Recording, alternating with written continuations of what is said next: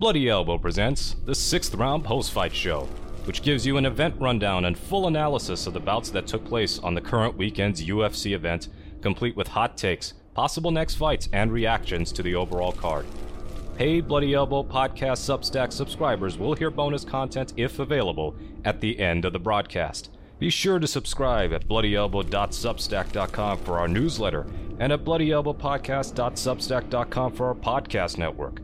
Follow us on Twitter at Bloody Elbow, Facebook at facebook.com/bloodyelbowblog, and as always on bloodyelbow.com. Thanks for listening. Here are your Bloody Elbow fight analysts. Hey everybody, welcome back to the 6th Round Post-Fight Show with me, your host, Zane Simon, and my co-host, as always, Eddie Mercado, coming to y'all from the end of UFC 298 in Anaheim, California, and the Feel Bad for Old Guys night of 2024 so far. Yeah. We've had a lot of big rooting moments last week. We got Jack Hermanson going out there and doing it for the old dudes. But there was a vibe. There was a vibe in the air going into this. I picked Volk, and I was still just like, man, there is a vibe that Ilia Topuria just seems like he is the right man in the right place at the right time to take this belt. I didn't want it to be true. I felt it was true. I didn't want it to be true either. I just didn't want it to be fucking true. And I picked Volk too. Yeah. For exactly why he won the first round. Sure. I will say right now, I'll be the idiot. I thought Topuria might have taken the first round for the low kick damage that was enough to make Volkanovski have to switch stances. But Whoa. Volkanovski always switches stances. Yeah, but he was hiding that lead leg. He was definitely hiding. Being smart. He was addressing it. He was addressing it. He was addressing it. So my feeling was it was the more telling damage because Volk had to address it. Topuria didn't really fight like he had to address anything Volkanovski was doing.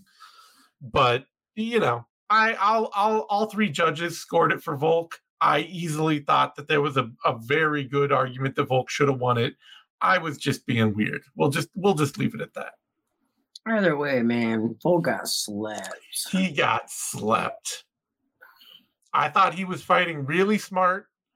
I thought it was a really good idea to stay on the kicks and to try and stop Topuria's pressure with the kicking game. I thought it was especially a good idea to focus on the high kicks that would force that right hand to stay at home.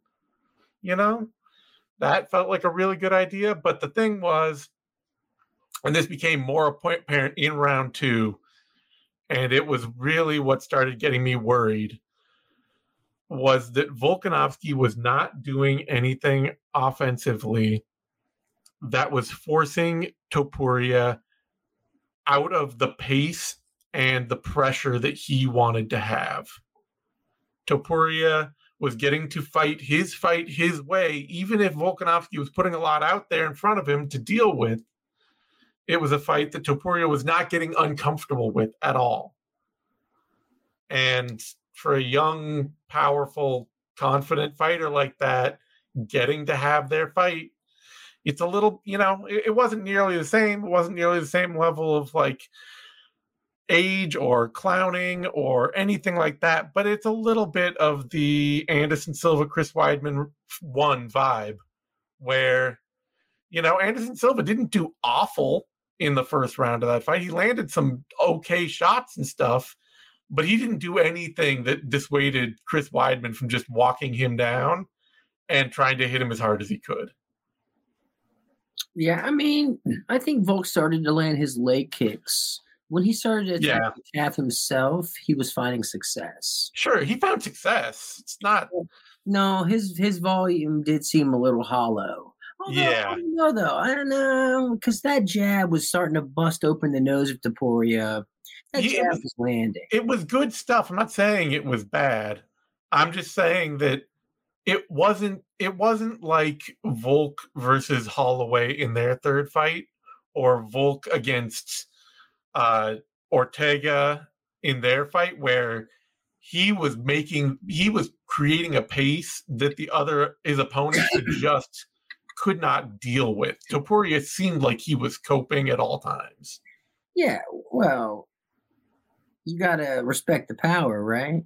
Yeah, no, I mean Topuria is he's good. He's good, and he's the best at this moment. Yeah, I mean, I'm writing right now. Well, I was actually glad you took a minute because I'm writing up my editorial right now. Which, little teaser for anybody tuning in, is just all about how difficult it is to go from the champ that beats the old guard and the current guard or the current contenders to then beating the next wave, the new breed. Almost nobody does it, Like DJ beat Horiguchi and Cejudo the first time they came up.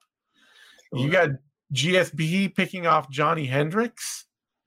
You have John Jones with his Anthony Smith, Reyes, Thiago Santos run late in his career. But they're like the only dudes out there. Pretty much everybody else.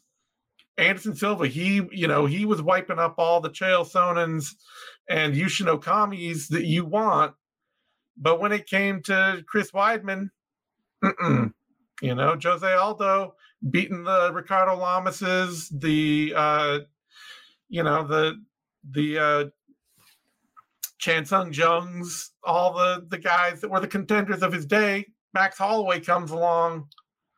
That's the end of the Jose Aldo era. Well, Conor McGregor did that, right? Conor McGregor too. Conor McGregor and Max Holloway both were the new breed. Sure. And it is so damned impossible to be the champ that beats the guy who has had your picture on his heavy bag from the day he stepped into the UFC. Like Volkanovski won the belt a year before Topuria ever made his UFC debut. Yeah, I mean, that was 2020, wasn't it? Yeah. Volk won his title in 2019. Yeah. So every year that Topuria has been the champ or every year that Volkanovski has been the champ, Topuria has been looking at him being like, I am figuring out how to beat this dude. And that's a hard task to meet that guy and win. You want to hear a hard truth? Sure. Volkanovski's 1-3 in his last 4 fights. Yeah. What? You go from being the pound for pound best, arguably top 2, top 3, to being 1-3 in your last 4, 2 of them being vicious knockouts. Fuck, that's weird, right? Yeah. Will say that note here, Amanda Nunes did it too. It is true. Nunes did do it in women's bantamweight. She's really the only woman to do it, and you could, there's an argument for Shevchenko as well. But of course, the unfortunate thing for fighters like Shevchenko and even Demetrius Johnson is they didn't really have a previous generation to beat. But to your point, that's exactly why we will never see John Jones versus Tom Aspinall. Yeah. You will never see that, ever. It is exactly the kind of fight that Jones is not interested. He wants to do he wants the Stipe ride out into the sunset. And he would do Brock Lesnar. Sure, yeah, he would do Brock Lesnar. That's about it. But, yeah, it's just...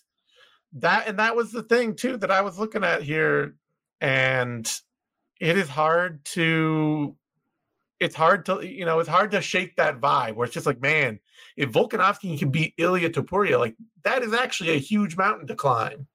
It doesn't feel like Topuria is like a way better fighter suddenly than Max Holloway or something like that, but it is a dude that has been watching Alexander Volkanovski his whole career and being like, I want to try to beat this dude. And it's the perfect time. Yeah. Perfect time. Like coming off that loss to Islam. It is there's the timing. There's all there's that X factor, and Volk came back really quick, and you just, it felt like there was something in the air that wasn't great for it. But it's also just a huge hurdle that most fighters don't, even great fighters tend not to clear. Yeah, it just sucks to see it. It does. I'm happy for Topuria, and it was a knockout, wicked knockout. He's going to be a hell of a lot of fun as champ. I mean, featherweight has just had an insane run of elite champions. Like, we went from Jose Aldo to Max Holloway to You might as well say his name because Topuria called him out. I know that. Conor McGregor can barely make middleweight right now. Conor McGregor is he is going to be calling out Michael Chandler at 205 pounds in the next 2 months. What a waste of time that is. I can't call out Conor McGregor. Yeah, but to go from Aldo to Holloway to Volkanovski and now to Topuria, I'm thrilled to see what he can bring to the table, because that's, it's just an awesome run of champions for that division.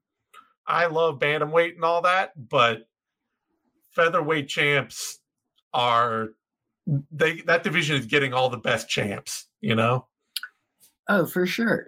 Do they run it back right away? I hope not. That's fucked. That is fucked, Zane. That's fucked. You're telling me the guy who's been actively defending his featherweight belt goes up and tries to take the lightweight belt, makes it debatably close. Hold on. Makes it debatably close, okay? Then goes and defends his belt again at 45, and then saves a show by taking a fight with Islam on short notice in Abu Dhabi, wasn't it? It was in Abu Dhabi. Come on, man. Eddie, what was the oh my God, can you believe it stat that you just read to me 5 minutes ago? What was it? I know, but here's the thing. What was it? You didn't even say it. What was it? But if you only look at divisionally speaking, it's his first loss. You can't count those lightweight. Suddenly, Mr. Numbers game over here. The numbers are the numbers, but if we're talking about the division, right? Divisionally speaking, unless I'm just we were just talking to, he's just coming off 2 back-to-back knockouts. You know what? If he wants to wait 6 months, and I know that's the other thing that drives me a little nuts here too, is Volkanovski and his whole I can't slow down without feeling like the rails are going off of my life thing. But if he wants to wait 8 months and somebody else can challenge for the title, and then he can go get a rematch himself, without having to even take another fight, okay. But I do not want to see Volkanovski back out there in 4 months' time fighting Ilia Topuria again. Concerned for his health. Look at you. It happened. It's old man Volk. It happened. I hate to see the old guys taking the L's, and I don't think he's old though. I think Topuria is just that dude. But I'm just saying, I hate to see. I'm not saying he's old. I'm just saying I hate to see the guys that are, No, I feel weird. I don't want to see the more millennials getting beat up by these goddamn Zoomers. Okay, I don't want to see it. I want to see. It's I feel like Volkanovski has earned the right to get that immediate rematch. He's earned that right. He's earned it. But I also don't want to see him get slept again for the 3rd time in a row, and he starts going down a Tony Ferguson path. I don't want that to happen either. No, because I think you got to find you find Volkanovski another fight, and it's a top contenders bout, and he wins it, and he gets a title shot again. Well, next week you got the Yair rematch with Ortega. Sure. Yeah. And that's probably the number one contender. Yeah. And then Evloev's out there too. Yeah. But no one gives a fuck about that. No. No. You know what you do? How about this? You do Volkanovski, Arnold Allen, because everybody feels bad for Arnold Allen that he got passed over from his big moment, that he was supposed to be the next contender when he couldn't get by Holloway and then couldn't get by Evloev. And if that had been a 5-round fight, then, Sure.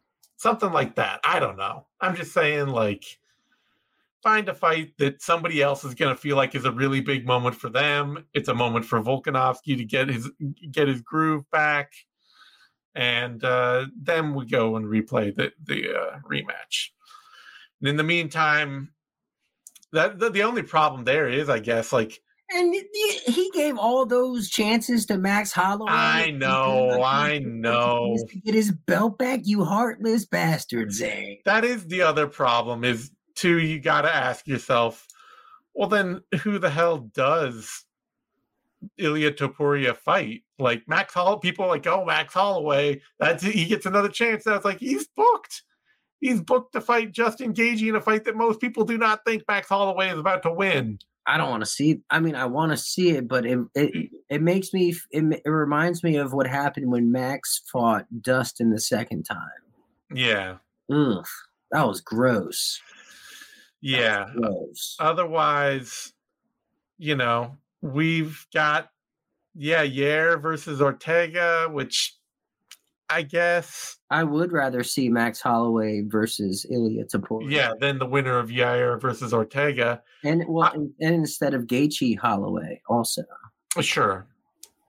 And then otherwise, I mean, the reason I would be a little weird about seeing like Evloev Volkanovski is I do feel like Evloev is the best new contender on the rise. That nobody wants to get the fuck out of here. Dana White hates him. Dana White hates him. Yeah, I know. I don't hate him at all. I'm apathetic to him. He's just of all the exciting people we have there.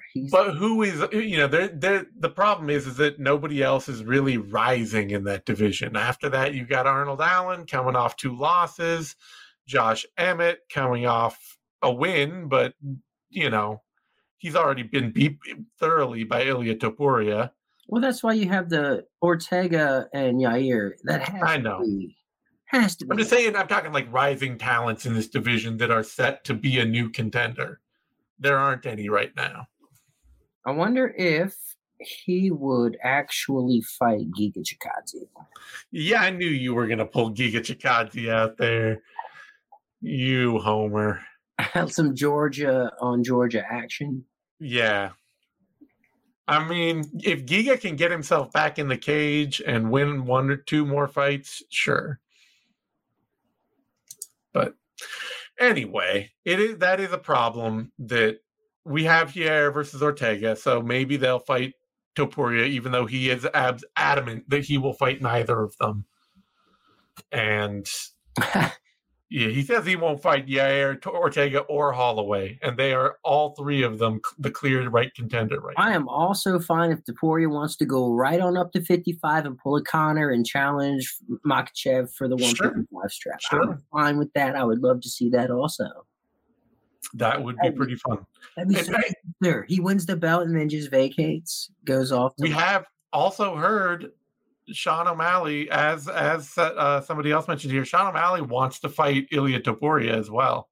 Ooh, I love that also. Of course, Sean O'Malley not only has a title fight booked, but they've now promised Merab Dvalishvili very publicly that he will be fighting for the title next. But you never know. The UFC, they need the big events. I wouldn't be surprised if Merab's fighting for a vacant title. Yeah. You think I'm that, like, you know what? All right, 35. Fuck this weight cut. I'm going to 45. He is a tall dude for bantamweight. He is. Yeah, go throw hands. 5'11". In fact, Does he have the same? Does Max Holloway have? Max Holloway is the same height with a 3-inch shorter reach than Sean O'Malley. So, Sean O'Malley, Max Holloway would be an awesome fight to see someday. I feel like by the time we get it, it'll be too late on Max. Yeah, I know. All right. Let's move on. Talk about this co-main event, Robert Whittaker, Paulo Costa. Not only did the judges get it right, which I'm happy about. Yep. But they even got it right in that 2 out of 3 judges awarded Paulo Costa the first round, which I am very happy to see.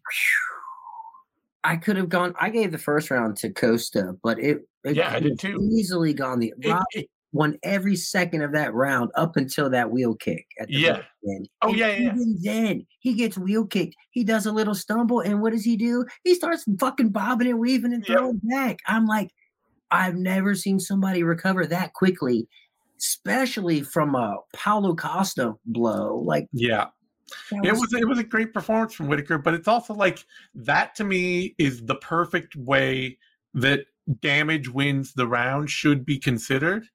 Is that Whittaker he won 90% of that round, but Costa was competitive in it. It wasn't like he was getting blown out. He was just losing most of the round. And then Whittaker got hurt really bad. And for a second, but he still got hurt really bad. Yeah. And I always it sounds stupid, but I think that MMA you should be trying to judge MMA. Our goal as fans should be to get things judged as close to a street fight as possible. Like, I know that sounds dumb, but it's just like, if this is 5 minutes and you're looking at this as a fight and you're just like, oh, who got their ass beat in this fight for 5 minutes, over 5 minutes, you're gonna have to give to the guy that almost knocked the other dude out. Like 100%. 100%. I will take that accumulation every day of the week versus like doing a stanky leg. Like, I don't ever want that to happen to me. I would rather get cut. I would rather have my eyes swollen, busted nose. I would take all of that, any kind of flesh wound, over any kind of shift in equilibrium that physically alters my being. Even that. That's the idea, is that you want round winning behavior there. Exactly. So I'm glad to see 2 out of 3 judges gave it to Costa. And then Whittaker, the rest of the fight, they had a very similar kind of fight where Costa was in it. He wasn't just getting blown out of the water, but Robert Whittaker is just cleaner and better. And when he's not getting hurt, he's winning this fight. And he had more steam later in the rounds. Yeah. Costa petered out at the end of the rounds. And that allowed Whittaker to step on the gas a little bit, just enough. And I think Whittaker was more crafty, more true to sneaking in those calf kicks. Mm-hmm. They were both throwing beautiful leg kicks, both effective, both welting up the other guy. But Whittaker was just far more effective with it. Whittaker hides his strikes. That's the big thing, is that when Costa got kicked in the leg and when he got punched in the face, it was something he didn't see coming. He could hit Whittaker. He was checking some of them. And even when he was landing, they could hit and hurt Whittaker, but they were always shots he saw. Yeah. So he wasn't it didn't look like he was getting hurt as bad most of the time. Whereas when Costa would get a shot would land clean on him, it would like snap his head back, or it would, he'd have to shake his leg out. And it's just, Whittaker, the man, when he is in rhythm, those counter combos he was landing, it is just so goddamn slick. And Dominic Cruz had to have scored it for Paulo Costa, right? Oh yeah, because Whittaker's nose was bleeding. He jabbed him in the eye with the thumb, caused his eye to swell up. I mean, that's damage. That's how it works. And that goes through all the rounds. It does, yeah. You know. happen. You get damaged in round 1, it's still there in round 3. That's round 3 damage too. Yep. That's how it works. The champion says it must be true. This was a fantastic fight. It was. Great fight. And I'm so glad both guys showed up. Well, Whitaker always shows up, but Costa can be a question mark at times. Yes. Costa looked absolutely rock solid and confident that he could hurt Robert Whitaker in round 3. He didn't, he still faded towards the end of the round. He still, there's still problems in there, but he did not at one point go away and stop throwing with power and determination. No, he did. So back in December, I was in Vegas and I spent some time with Coach Eric, right? Mm-hmm. Captain. We were just hung out after the fights, and we were talking about Costa and what was next for him, and he was like, "Man, he really wants to fight Robert Whitaker, but I don't want him to." I'm like, "Why? Of everyone you can fight, you want to fight the one guy that has like phenomenal striking?" Like, yeah, he really didn't want him fighting him, but Paulo was insistent. Like that's what Costa wanted. That's the fight he wanted. He got what he wanted. I will say credit to Costa too. He came in with low kicks, and he came in with a jab that was way cleaner than I've seen in any of his fights before. Like he was a much cleaner, more technical fighter. But Whitaker, like I say, he just has a rhythm to him that very few fighters achieve. Where when he is clicking, you would see like Costa would throw a 1-2 at him, and Whitaker would just slip, and he would reach back with a 1-2 that would snap so fast and so fluid that Costa had no idea what was about to happen. Honestly, that might have been part of his undoing here. Like, you're Paulo Costa. What the fuck are you doing throwing jabs and fucking calf kicks? Go storm his castle like Dricus du Plessis did. Yeah. Fucking knockout. That is the thing that I've been saying about Dricus all last month, it feels like, which is just like, man, it is amazing how brave and pig-headed that dude is, that he can take the shots he takes and just keep going after people relentlessly and storming them. It's a Street Fighter mentality. Yeah. Like, he's fighting. That's a fight. Yeah. He's not out there competing. No. Dude is fighting you. It's primal.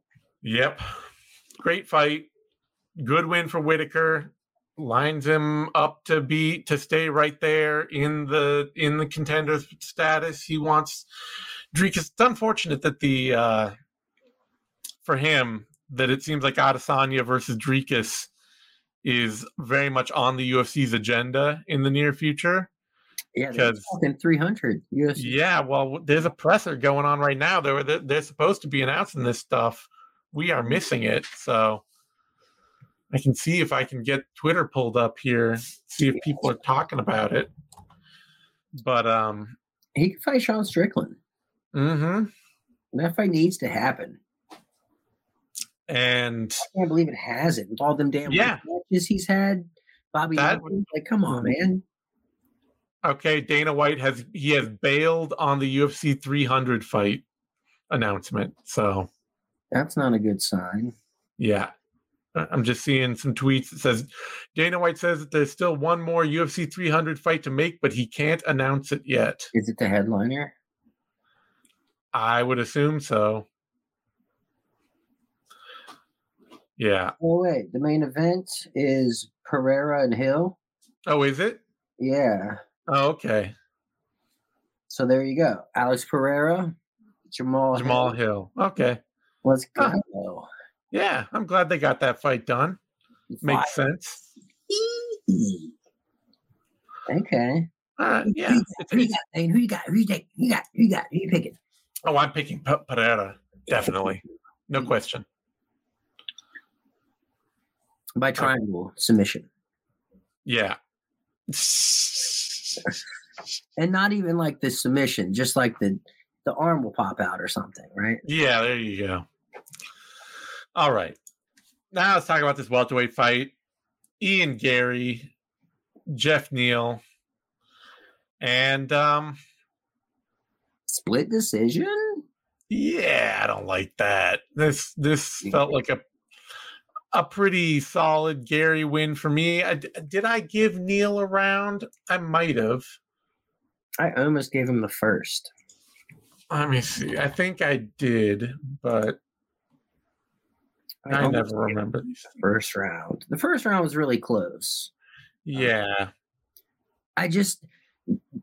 Neil's his biggest moments of success were either catching some looping punch upon entering the clinch or just some wall install tactics. I think I gave Neil round 2 actually. I thought Gary looked pretty sharp in round 1, and round 2 was just ugly. And then so I just leaned Neil and then gave Gary round 3 pretty clearly. But I thought I was much more on the side that all 3 rounds could have gone to Gary than I was that Neil had to get rounds. So yeah, that was a little odd seeing the split decision there. That knee to punch combo Gary was landing, that was so sneaky. It really was. It's just too bad that Connor brought it up on Twitter. I saw my partner over on the Vivi. That it was really frustrating to see Neil have these little flashes of brilliant offense and then fall into some really classic bad defensive habits that I had kind of thought he would have broken or had broken. The way he backs up with his hands down and circles out and gets it caught on straight lines, doesn't tend to pick angles that quickly and sharply. And Neil made him pay for that a lot in this fight, and really kind of Gary. What? Gary made him pay for it? No, Neil made Gary pay for the fact that Gary back the brilliance. Yeah, Gary had the flashes of brilliance, and then he would just back up with his hands down, and Neil would swarm after him with hooks and just kind of crack him or clinch him up, and it's just like. Well, that's what got Volk melted tonight. Honestly, yeah, it's exactly what got him dusted. Exactly, and so for Gary, it's a win. But you had a fighter here, Wonder Boy set a very clear game plan for you, Ian Gary, of sliding around Jeff Neal with small angle adjustments. And just countering him over and over for running on straight lines. And Gary kind of did it, mostly, but it wasn't nearly as pretty. No. He had to earn it. He had to earn it. But I mean, that's kind of just Gary's style, though. He's always kind of out of control. He's trying his best. Yeah. He made the smart thing. He made the smart move that I called out Colby Covington after. That was a perfect move. Yep. Colby doesn't have any knees anymore. Yeah. He barely looked like he wanted that last fight. So it's you got one guy with all the movement, all the footwork against someone who's immobile. No, that's great. Because honestly, not only stylistically, in terms of age, Miles and striker versus grappler, it's an awesome matchup. But if you ever wanted to get back into the good graces of the public, who do you need to fight? Colby Covington. Man, it is 2 dudes with 2 of the most annoying affects out there. I don't even hate a lot of the stuff Gary has to say, but the way he says it, the way he delivers it, it's just so man, you have most annoying Zoomer on TikTok energy all the time. No, he's a cool dude, man. I got no problem with so much of actual what he's saying. Him jumping on what's his name, Neil Magny was just Neil Magny, that was the dumbest thing Neil Magny ever could have said. He set himself up for that. Sure. but the way he did it is just this whole like reaction video vibe, and it's just like, man, come on. Sure. Yeah. He was doing. I think he learned a lesson though.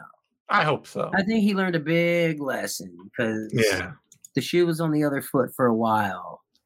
And, I think that was really tough to kind of overcome. And he pulled out of the fight with Vicente Luque. Mm-hmm. So, I don't know, man. He might kick Colby in the head. No, I know. If he finishes Colby, he will become a fan favorite. Mm-hmm. I hope. But yeah, it was just a fine fight for Ian Gary. It was a good stylistic match that he set himself up to win, and he just didn't blow it out of the water. Yeah, he didn't botch it. He fought pretty smart. Yeah. All right. That brings us to a bantamweight bout. Merab Dvalishvili, Henry Cejudo. And this was just, this was an impressive version of the fight that it was set up to be. This is Merab Dvalishvili setting himself up for a fight that he could really take and absolutely taking it over.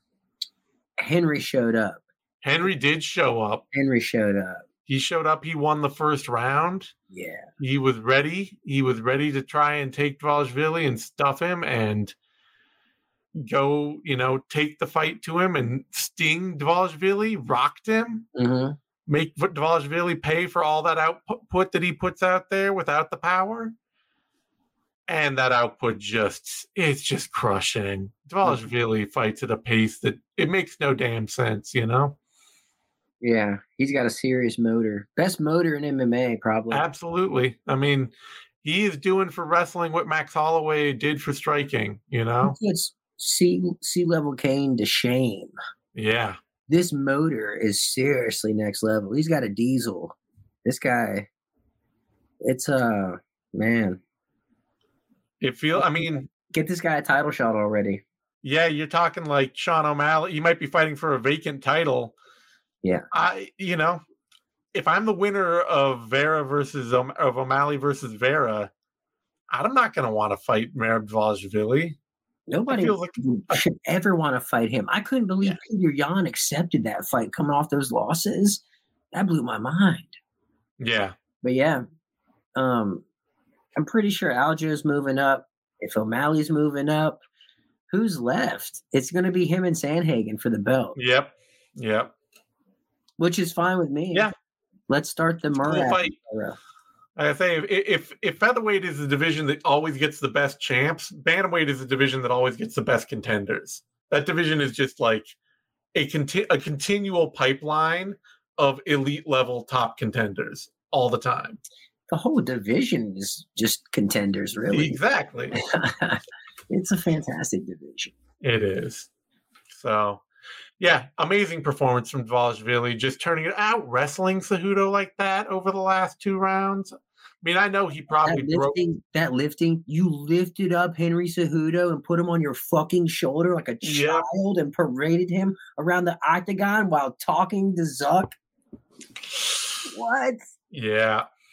That's some alpha shit right there. I know he probably broke Cejudo's arm in there too, but he broke Cejudo's arm. Like, that's, What was it? Okay. I believe there was a body kick at one point early in the fight that it went straight across Cejudo's left forearm as he blocked it, and then the whole forearm started to turn purple and swell out. Yeah. Man, what a great fight. Yeah, great fight, great performance from Dvalishvili.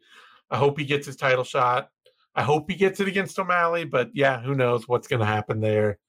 O'Malley has already talked about fighting Topuria, and, there aren't actually a lot of really awesome title contender options at featherweight right now, just because that division has a bunch of old guard that everybody's seen fight for the belt before.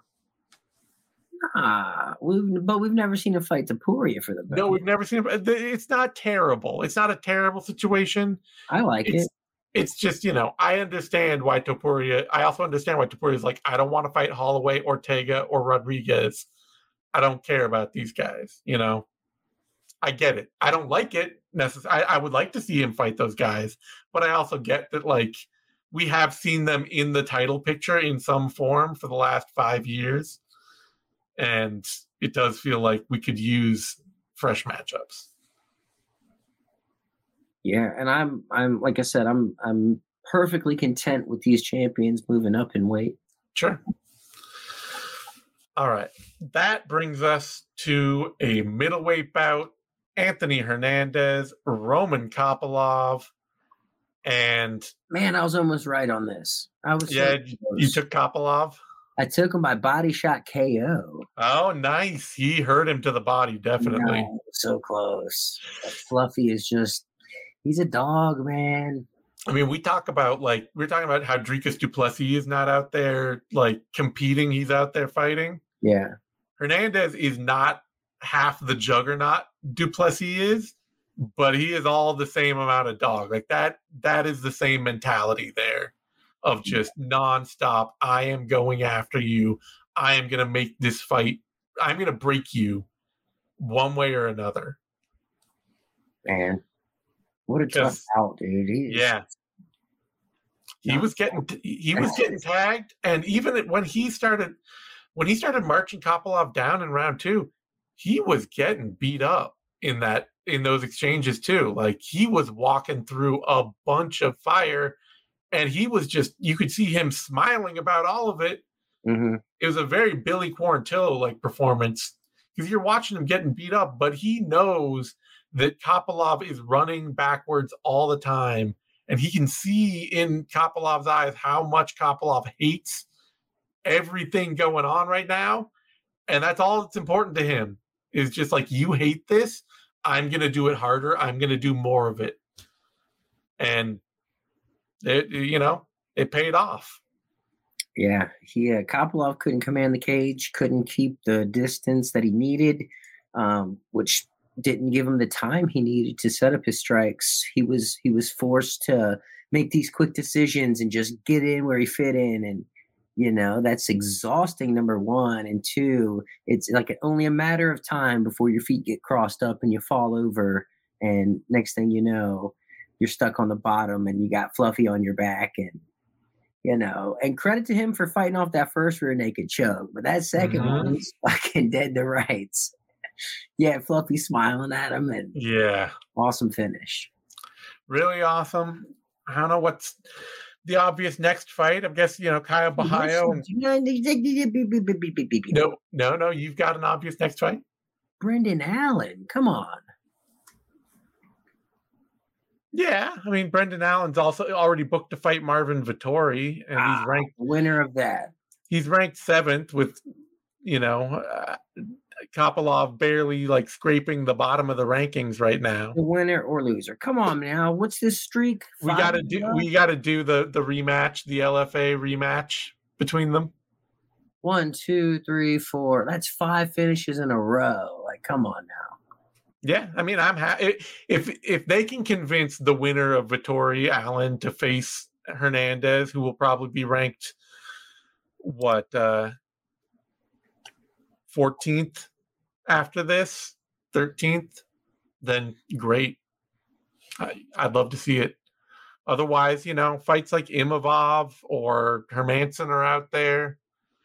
Bahayo, Craig winner. I would actually love to see him fight Khamzat Chimaev, but Chimaev is not. I mean, Chimaev can only fight like twice a year when the UFC goes to the UAE. So Hernandez either lines up with one of those rare dates or that fight is not going to happen.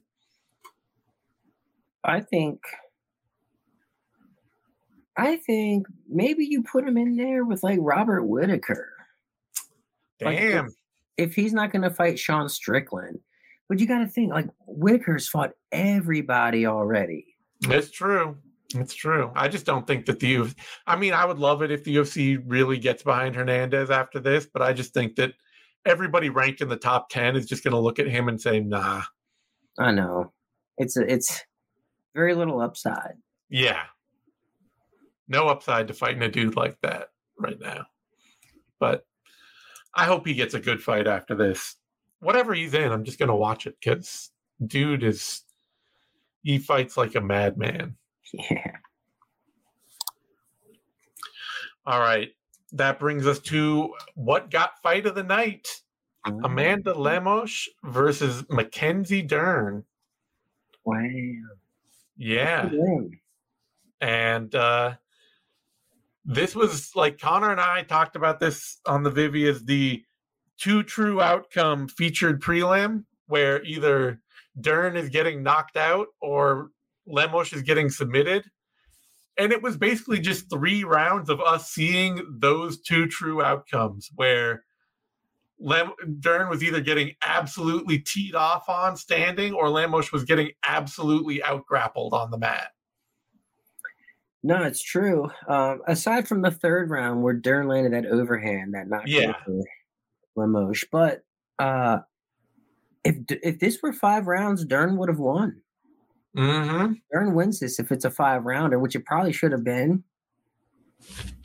In hindsight, I wouldn't going in. I'd be like, "Why the fuck we got this 5-round main event?" Or I would shit on it. But hindsight, this probably should have been 5 rounds. Yeah, I mean, I'm at the point now where I'm going to argue that anytime you have 2 top 5-ish fighters fighting one another, it should be a 5-round fight. Or they should just run it by us. Except for light heavyweight and middleweight. Yeah, just at least run it by us. Run it by us. Maybe not heavyweight, light heavyweight. Maybe a couple middleweight fights out there that I'd be like, nah, that can be 3. Yeah. But if it's that's all. If it's like a featherweight top 5 fight, I'm just going to be, of course it's 5 rounds. I don't care. I don't care if it's your prelim opener. It's 5 rounds. Yeah. So, yeah, you're probably right. Dern was coming on. She is absolutely unflappable. And, you got to mention this. Somebody talking about his potential, like Anthony Hernandez, Bo Nickel. Ooh. Wow. Yeah. Wow. Gotta love it. It would be a good time. Wow, that is the best thing I've ever heard. Yeah, I'm here for it.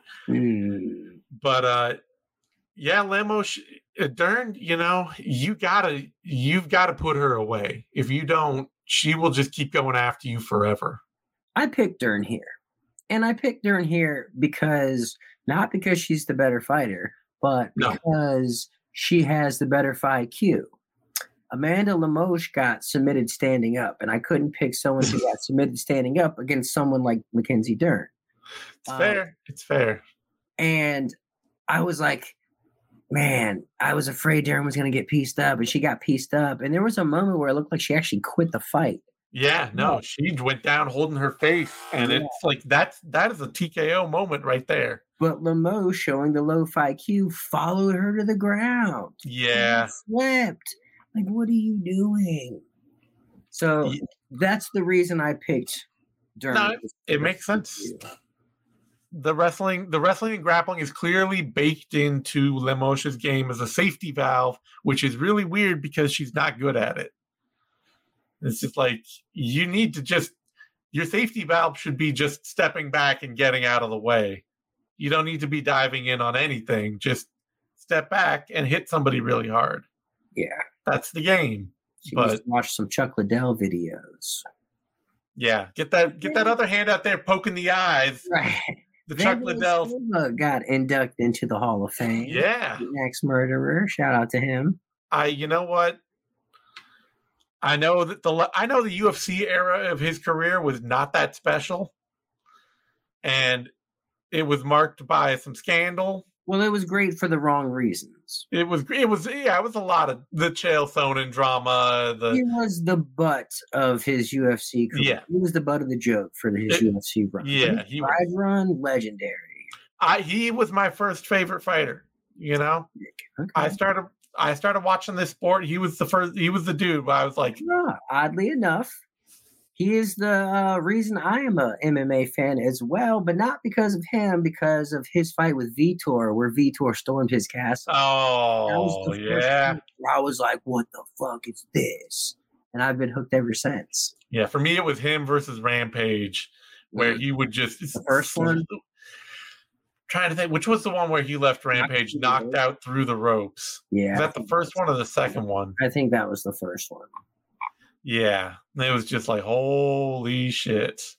That is so violent. Dude, he fought Mark Hunt.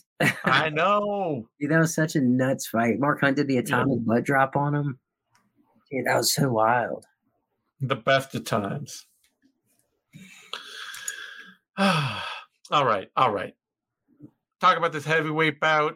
Marcos Rogerio de Lima, Junior Tafa. Big respect to Junior Tafa taking this fight on a day's notice for his brother after his brother got injured.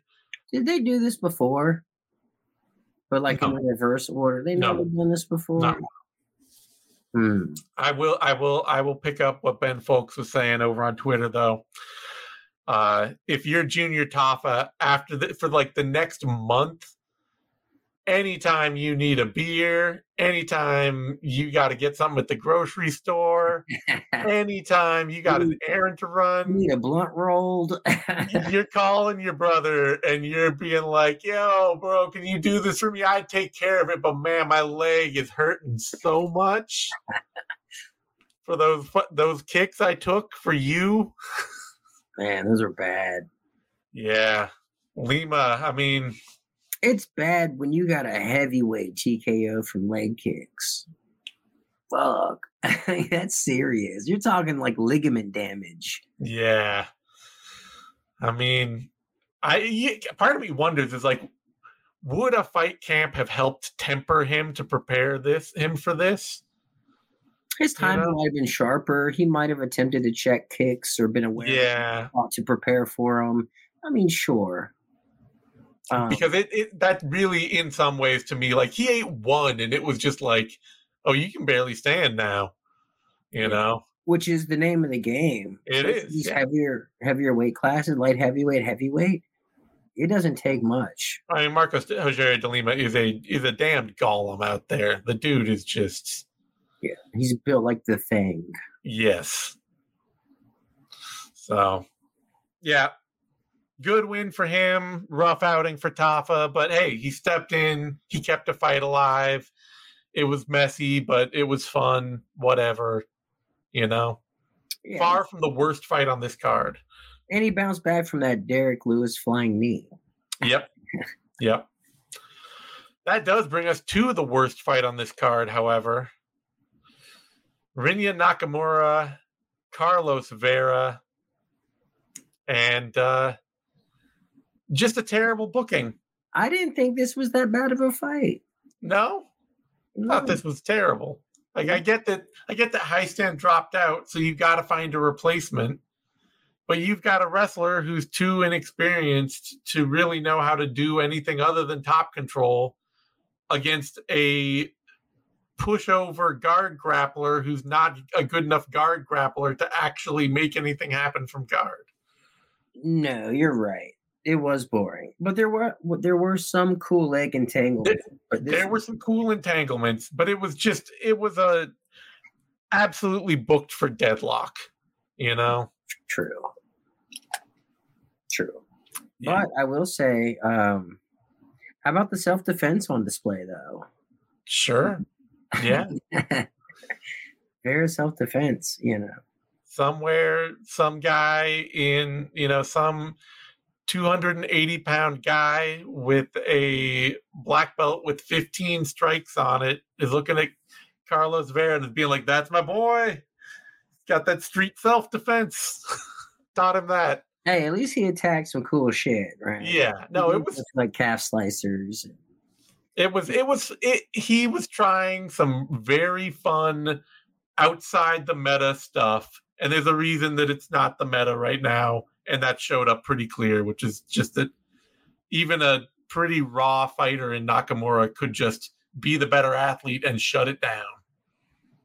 Yeah. And a smart grappler. Yeah.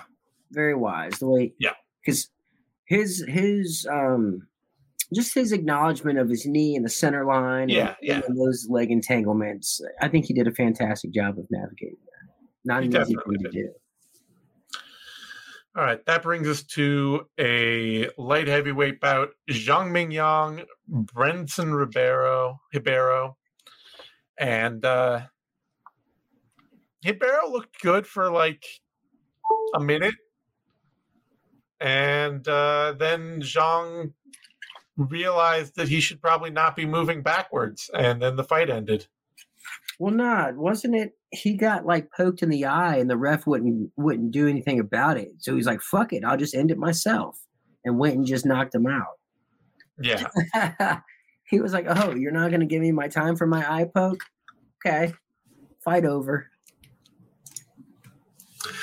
Yeah, fair enough. Either way, I'm stupid jokes aside here.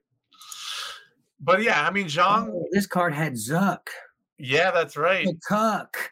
Here we go. Oh. I didn't say who. Okay. Fine. Zhang Mingyang. It was fun. It was awesome. It was two glass cannons in there together, and the one that throws straighter punches won the fight at the end of the night. Yeah, fair. And he called in his debut win. Yeah, Pereira right for the champion. I love that. Honestly, like, it's your UFC debut. Nobody gives we always say, like, oh, have a name, make a call out, yada, yada, yada. But it's your UFC debut. Nobody cares. Your next fight is just going to be against anyone in the division. You're not going to get any kind of, you beat another guy making his debut that nobody cares about. It's not going to be anything meaningful at all. Might as well do something people remember, you know? Yeah, call the champ, especially if he keeps doing it. Like if he keeps winning, keeps knocking people out, and keeps calling out the champ. Sure. Pretty soon, the champ's going to have to address it. I mean, that was the Dricus du Plessis thing, right? He's looking wild and sloppy, but he's under Adesanya's skin all day, every day of the week. And eventually, he was supposed to get that fight. He couldn't take it because he got hurt, but he got the title shot against Strickland right after anyway. All right. That brings us to a welterweight bout. Danny Barlow, Josh Quinlan. And it was hard to watch. Yeah. I mean, I feel for Quinlan. I like his style, but he's got real short arms, and he's got this inside boxing style. And last dude he fought was 6'5" with a 77-inch reach. And then this dude is 6'2" with an 80-inch reach. John Jones is 6'3" with an 84-inch reach. Your heavyweight champion is 1 inch taller and has 4 inches of reach on this welterweight dude. Yeah. Barlow is huge. And Quinlan, he had so much trouble getting inside. And every time he was eating huge shots. And it just ended up not paying off for him. So those flying knees were nasty. Yeah. Those flying knees, the way he was timing them was fantastic. If Barlow can, clean up his tactical adjustments and his technique just a little, he can be a huge problem in this division. Dude he broke his arm out there, didn't he? Yeah. Said he broke his arm and his hand. He talks like Boomhauer though, so it was really hard to track exactly what he was saying. I did like how Quinlan went out on a shield. Like he just was like, you know what?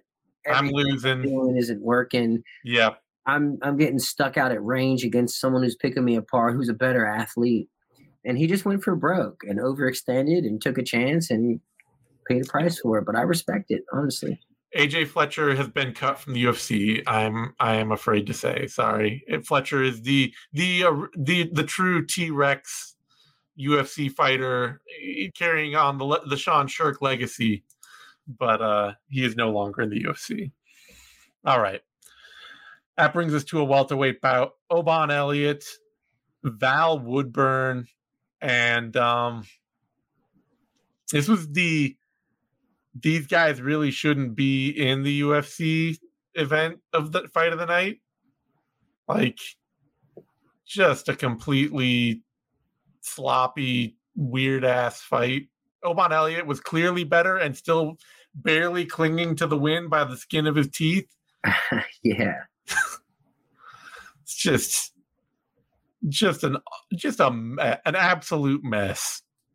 It was way closer than it probably should have been. Exactly. Like, Elliott could take Woodburn down anytime he wanted and easily out-grapple him, and then every time Woodburn got up, he would wing like one wild overhand, and Elliott would stumble around, and then you'd be like, oh my, what is this? I feel like part of that was Elliott's corner. I feel like they gave him some shoddy advice there, at least in the third round. Yeah. When Elliott had the full mount, the mounted triangle was right there, and his corner specifically told him not to go for it and bail on it, and so he didn't go for it, and Woodburn got up. Woodburn has no neck. There is that problem. He put him in a triangle. Yeah, the triangle. Yeah, the triangle is a submission that works even on the necklace. It is the giant slayer. Yeah, but I do remember that escape you're talking about too, and that was one of the most ridiculous. Like, you literally just let this dude slide out from under you for nothing. Right. Yeah, so. But yeah, not a great fight at all. No, terrible fight. All right, and that brings us to a women's flyweight bout: Miranda Maverick, Andrea Lee, and Maverick finally kind of starting to put it together. You know, she's been with Elliot Marshall for some time now, and seems to be settling in. And she isn't in school. Yeah. Oh, we lost you for a second here. Oh wait, I froze. There we go. You did. Yeah, no. So Miranda, she's not in school anymore. She's got a lot more time to focus on fighting and, settling in where she's at. And aside from that suplex, she looked pretty damn good out there. Yeah, she looked solid. She kept her strategy. She just stayed faster than Lee, which is like the big thing for anybody fighting Lee, is that she's really foot slow. So just don't stand in front of her. And Maverick did. That wasn't the best look at the end also. There's still points where Maverick is still like, you are a way better athlete than this person. Why are you getting away from the things that are working into situations where you just don't need to be? Yeah. No, cool fight though. Cool enough. Yeah. Not a great fight, but a solid win. And here's the thing. I feel like the most fun parts came from Lee. Yeah. The round-winning material was all Miranda. Anyway, that wraps up the card. We've got a new featherweight champ. That's the big news here. The Volk era is at an end. Maybe he gets an instant rematch. I would rather that Topuria gets another fight or two in between, and Volk maybe takes some time off or whatever. I know he's earned the right, but, You're fearing for his safety, which is crazy to think. Yeah. A year ago, you would have never said that. Seeing him get knocked out twice in a row, losing 3 of his last 4. Yeah. That's tough. That's a hard truth. It is. It's a hard spot. It does feel wrong. I don't think Volk's about to retire at all. I think he's going to be riding this train for a few more years. But you know who didn't retire? Henry Cejudo. He didn't get a chance, I think. Oh, really? Yeah, I think I saw a tweet about that just a minute ago, that Dana White was talking about how they messed up by not giving Cejudo a chance to retire in the cage. Oof. So. Yeah. Or maybe he's done it so many fucking times they were like, yeah, there's that too. I mean, I think Cejudo will retire. I think he's been pretty clear about exactly where he stands, and he's been this kind of guy for a while. Like, he retired with the belts. He is a fighter that very clearly wants to be chasing bigger prizes all the time, constantly fighting upward. or he's not interested. Like and when DC retired. Exactly. Right? He lost to Stipe. He's like, you know what? This is it. I'm not fighting for the belt. I'm not fighting for titles. I'm not doing this. And Cejudo's always been a dude that just seems like he doesn't want to be the king of the mountain fighting off challengers. He wants to be the guy that is always fighting up to the next challenge and facing the next big, difficult test. And you can't do that if now you've lost a couple fights in a row and you're just going to be in that contender mix at 37, 38, facing whoever the next hungry challenger is. Like, yeah, you know, it'd have to be like saving a show or something. Yeah, he wanted to win this fight for the belt, fight O'Malley, and then fight Alexander Volkanovski. That was his dream goal. No title defenses in there. No, staying around. That's the move. Not for a long time. Cejudo. Yeah, but book it. It's just, all right. Book it. To access the bonus content of this show, you must be a paid subscriber. To do that, go to bloodyelbowpodcast.substack.com and subscribe today.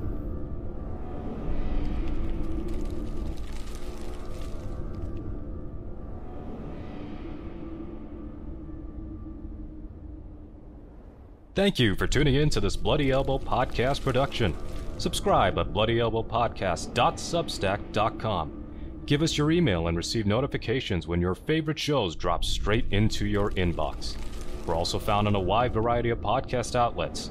Just search for Bloody Elbow Podcast and you will get new shows throughout the week, including the MMA Bunker and MMA Tete-a-Tete shows with Kid Nate, the Level Change Podcast, the Hey Not the Face Podcast, the MMA Vivisection main card and prelims UFC preview shows, the 6th Round Post-Fight Show, the Show Money Podcast, and the MMA Depressed Us.